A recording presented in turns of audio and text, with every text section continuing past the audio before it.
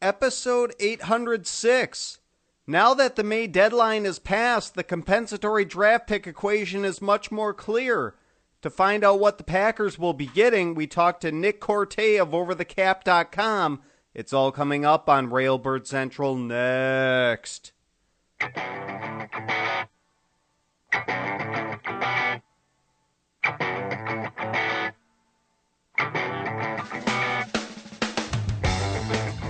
Good morning, Green Bay Packers fans, and welcome to Railbird Central at Cheesehead TV, the longest tenured Packers podcast on the internet.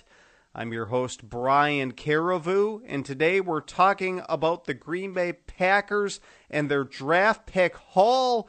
To do that, we're joined by a guest on the phone. Baltar, find me another expert. One that likes me this time, okay? We're joined by Nick Corte of OverTheCap.com, who's been our guest several years running now. Nick, welcome back to the show. Thanks. Good to have me here. Yes, glad to be talking to you once again. We pretty much on an annual basis get your thoughts on the comp pick equation as you're one of the experts in that field. And before we get into the picks about next year, just briefly here, Nick, let's take a look back at the recently completed NFL draft in which there was a record amount of trades. The Packers made a couple of them. How much did the ability of trading comp picks for the first time in 2017 affect that?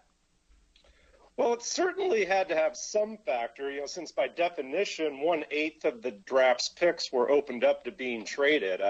By my count, a little more than half of all the year's draft picks in total were traded, and that included 18 of the 32 awarded compensatory picks. Wow, that's just simply remarkable that much movement happened this past year. But now that the May deadline has passed, May 9 deadline is passed, we have a better idea of what the compensatory picks for 2018 will look like, but they're not set in stone yet. So, Nick, can you kind of describe what can still change them down the road? Well, the first step to look out for will be to see if any of the compensatory free agents fail to make their team's roster by the end of training camp in the preseason. There always seems to be a few every year. Then during the regular season, adjustments are made for playing time via snap counts, and that list will be finalized soon after the regular season's over when postseason honors are awarded.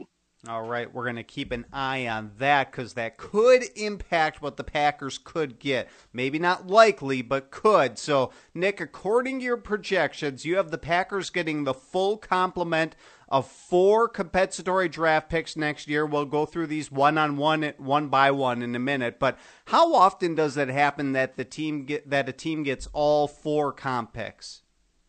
There's typically a few teams that get 4 every year, especially the teams that really care about getting comp picks, and certainly the Packers are one of those. The last time the Packers got 4 comp picks was in 2012, so not that long ago. Okay, not too long. All right, so talking about these players, the Packers are expected to get a 3rd-round pick for the loss of T.J. Lang, the highest awarded in the NFL by round.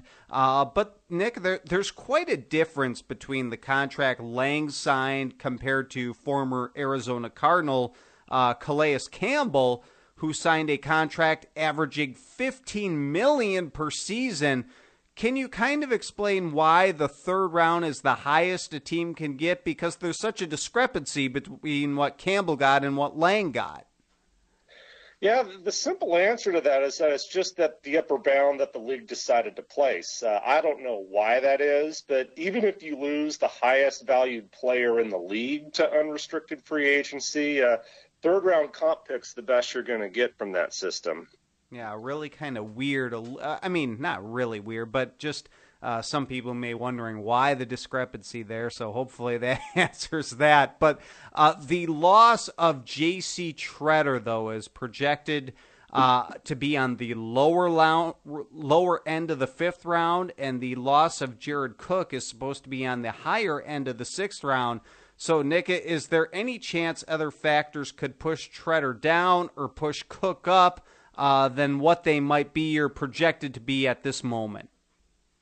Well, I'd say snap counts will be the key factor for close calls like that. For Tretter, the good news for the Packers is that starting offensive linemen typically log almost all the snaps possible. So I think the odds are good that he remains a fifth rounder as long as he stays healthy. Now, as for Cook, he logged around 70% of the snaps in recent years, except for his last season, the one with the Packers, where he was more about 30%. So it's tough to say whether that would help him move up to a fifth or whether he's going to stay at a sixth. I guess we'll just have to wait and see and monitor that. Nick, I don't think it's likely, but if there's any player the Packers lost that might get cut, it could be running back Eddie Lacy, who was signed by the Seahawks. Just hypothetically here, what would happen to the Packers comp picks if that happens? Well, the good news for the Packers in that regard is that there are actually 5 CFAs they lost that hadn't been canceled out by CFAs signed. So as we mentioned earlier, the most comp picks one team can get in a year is 4. So if Eddie Lacy were to be cut, and I agree that's unlikely because most of his contract was guaranteed by Seattle, the Packers still have a spare opening left for losing Dayton Jones, who also signed for about the same amount as Lacy did. Yeah, so that's really good news for the Packers, who would still get that full complement of 4 more than likely, even if Eddie Lacy by chance were to get cut. Nick, the Packers also lost Micah Hyde in the offseason, who signed with the Buffalo Bills. We haven't mentioned him yet. People might be wondering, why aren't they getting a pick for him? Why aren't the Packers getting a pick for his loss? Well, this is a real rarity. The Packers actually signed someone that would count against their compensatory picks. That, of course, was Martellus Bennett.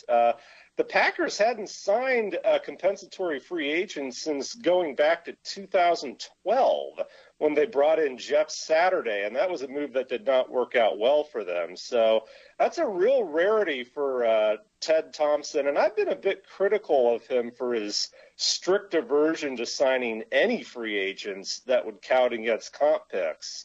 And I think there's room for, both strategies. Ozzie Newsome of the Ravens really demonstrates that well, in my opinion.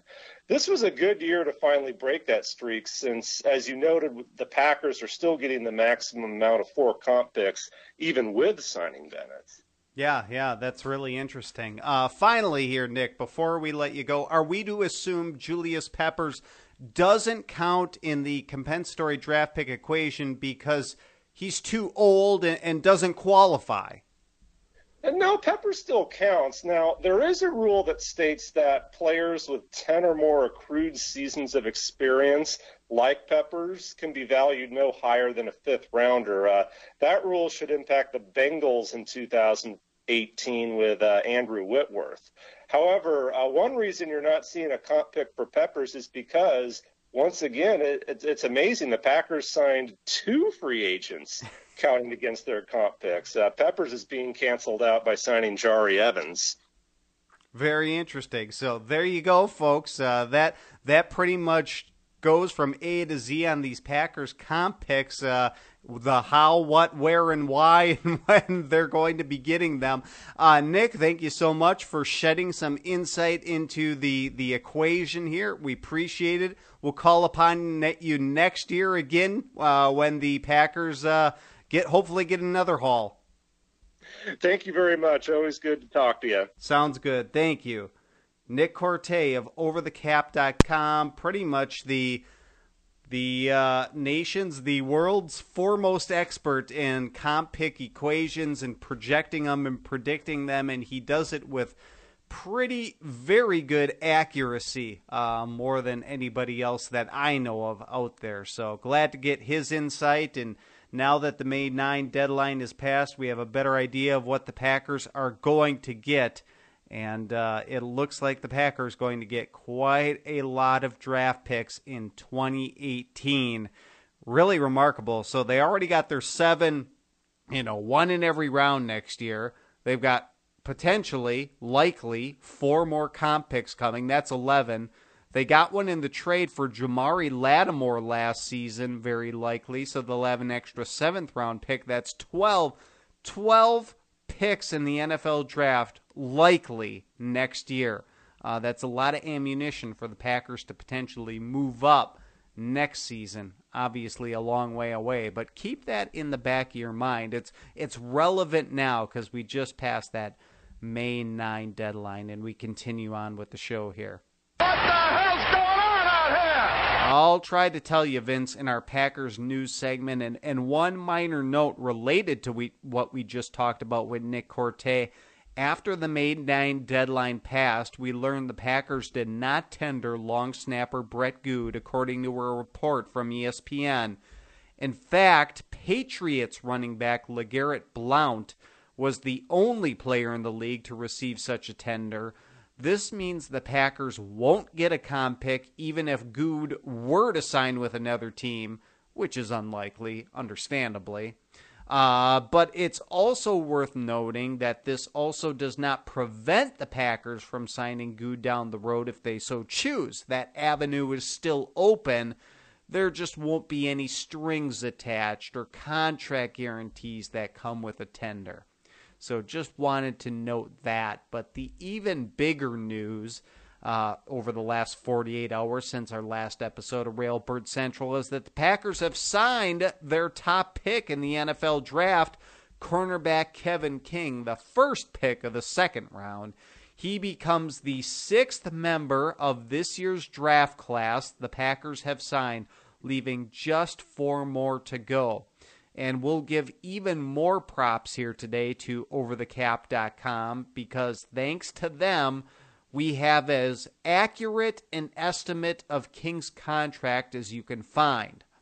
It will be a 4-year contract worth just north of $7 million in total, something like 7.0 some odd figures. I looked it up, and you don't need to know down to the 7th digit or whatever. But the first year value of King's contract, so what he'll make in his base salary in 2017, is nearly $1.3 million, and his signing bonus will come in at nearly $3.3 million. So Kevin King, as of signing his contract, nearly $3.3 million richer. That's got to feel nice for him. We're able to make these estimates, or OverTheCap.com is able to make these estimates because the league's collective bargaining agreement made the rookie slotting system so predictable, although it is worth mentioning that some very small aspects of each rookie contract can be negotiable. But anyway, Kevin King's contract is now out of the way, and you can expect the rest of the draft class to follow over the coming days and weeks. And it's basically everything between Kevin King and D'Angelo Yancey that has yet to sign. So the top of the draft class and the bottom of the draft class is signed. So I believe the 4 left would be Josh Jones, Montravius Adams, Vince Beagle, and Jamal Williams. They have yet to sign, and don't worry, folks, they will over the coming days and weeks. It is now a very rare occasion when any player holds out, so no, not even a concern there. In other news, the Green Bay Packers announced several important dates in the offseason. First of all, they made official that players will report for training camp on July 26th, followed by the first practice on July 27th. This was something, if you were really motivated, you probably could have figured out for yourself before the Packers even made it official, just by looking at the NFL calendar and judging by past years. But the Packers made it official for the first time on Thursday. But if you had already heard it, that's because people kind of pieced it together themselves ahead of time. And they also announced the practices that will be open to the public for organized team activities. All the OTA dates were previously announced. These are just the ones open to the public, 1 day per week, So these will be held on May 23rd, June 1st, and June 6th, all weather permitting, and all at Clark Hinkle Field. That's the one right across from Lambeau Field, adjacent to the Don Hutson Center outside. Finally, minicamp will also be held at Clark Hinkle Field from June 13 to 15, although the exact schedule is TBA, to be announced, because the Packers typically don't hold practice every day of minicamp. They usually do that one day for a team-building exercise. So there are days where you thought, oh, maybe I can go to practice and catch them, and then they do this, and the schedule could change. Just stay tuned. They will publish the information at the Packers official website, but more than likely they will hold a practice the first day of minicamp, June 13, at least traditionally.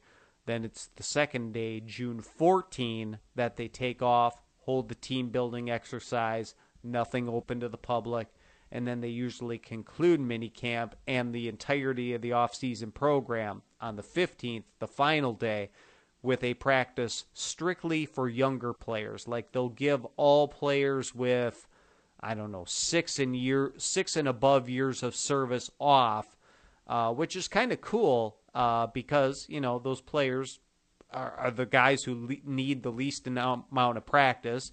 They need the most amount of rest.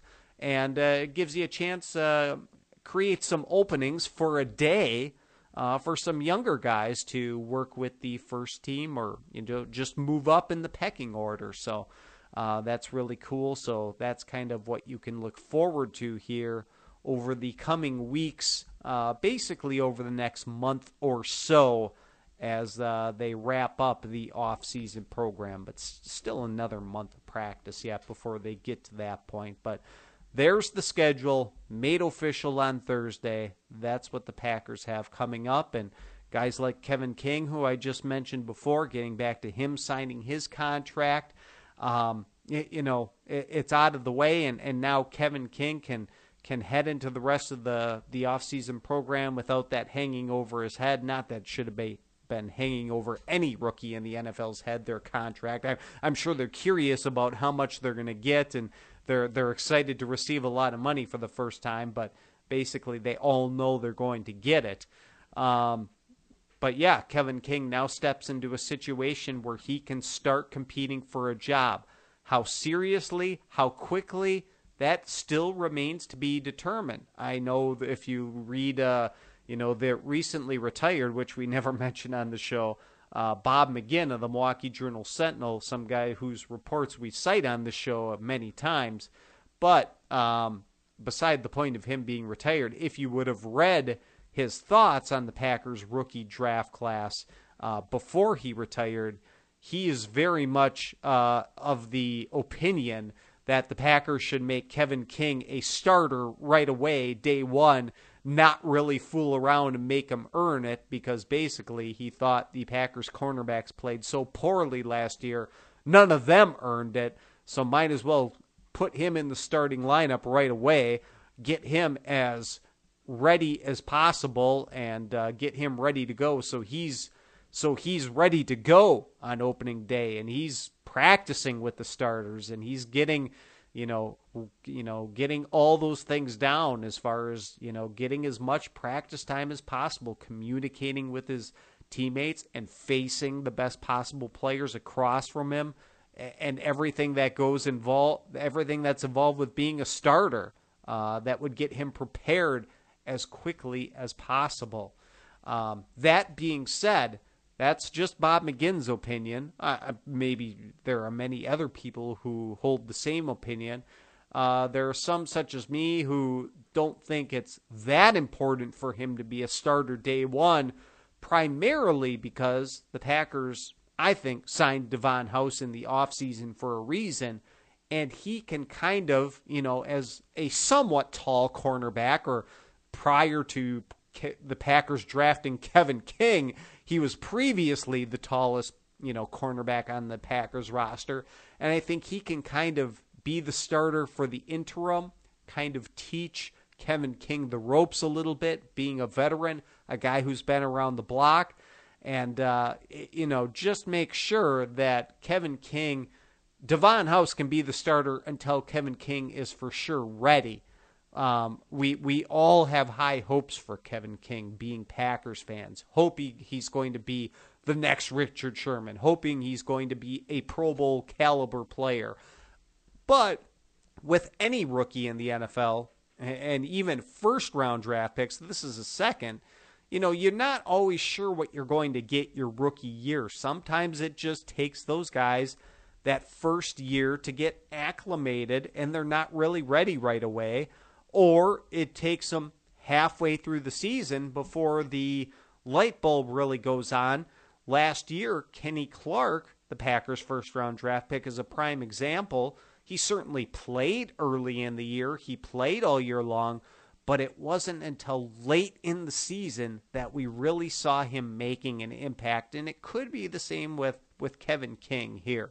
So I just think, Devon House could be the starter at one position right away. You got Devon House and Quentin Rollins and Ladarius Gunter competing for the other one. And those guys can be the starters for the time being, just until you're positive. If it's clear by the end of the offseason program, even that soon, that Kevin King can be the starter, then by all means, day one of training camp, he could be a starter, first teamer, and you still have that whole time period to get him ready. 4 preseason games, more than a month of practice, until that first regular season game comes in early to almost mid-September. So I think there's plenty of time there. But anyway, there's just some thoughts on Kevin King the day after he signed, or it was reported that he signed his first contract in the NFL. But moving on. The day ahead. One small note here on the Packers calendar in the foreseeable future here on the horizon. Not on Friday, but on Saturday, May 13, linebacker Jayrone Elliott will be presented with the 2017 Doug Jershell Nice Guy Award at a fundraiser for American Legion Baseball and other youth sports programs in the Clintonville, Wisconsin area.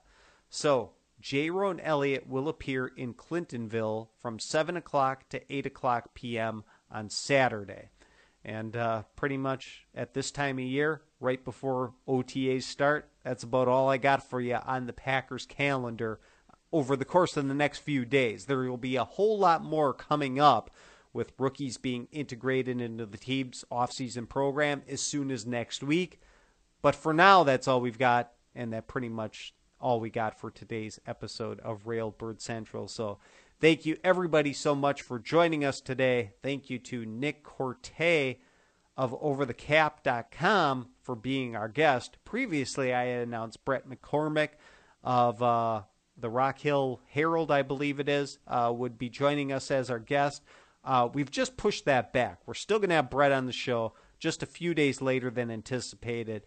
This upcoming Wednesday, we'll talk to him, but we'll be back again on Monday. Railbird Central typically airs every Monday, Wednesday, Friday at 8:30 a.m. Central Time. Today it started at 8:15. I'm going to kind of see how things go here. My work schedule's a little bit kind of preventing me from starting at exactly 8:30 all the time now. I kind of got to iron things out and see how I'm going to work this out. If we're going to start this at 8:15 every day, I don't know. I'm going to sleep on it, decide. I'll let you know on social media. Follow me on Twitter if you really need to know. But the podcasted edition of the show, as always, will be posted later in the day. So thank you, everybody, so much for joining us here on a Friday morning. We'll be back again on Monday at some time. And we'll talk to you then. Have a good weekend. And behalf of everybody at Cheesehead TV, I'm Brian Carrevoux. I leave you today with a song called All Inside by Kyle Hollingsworth on Sci Fidelity Records. See you later, everyone. Go Pack Go.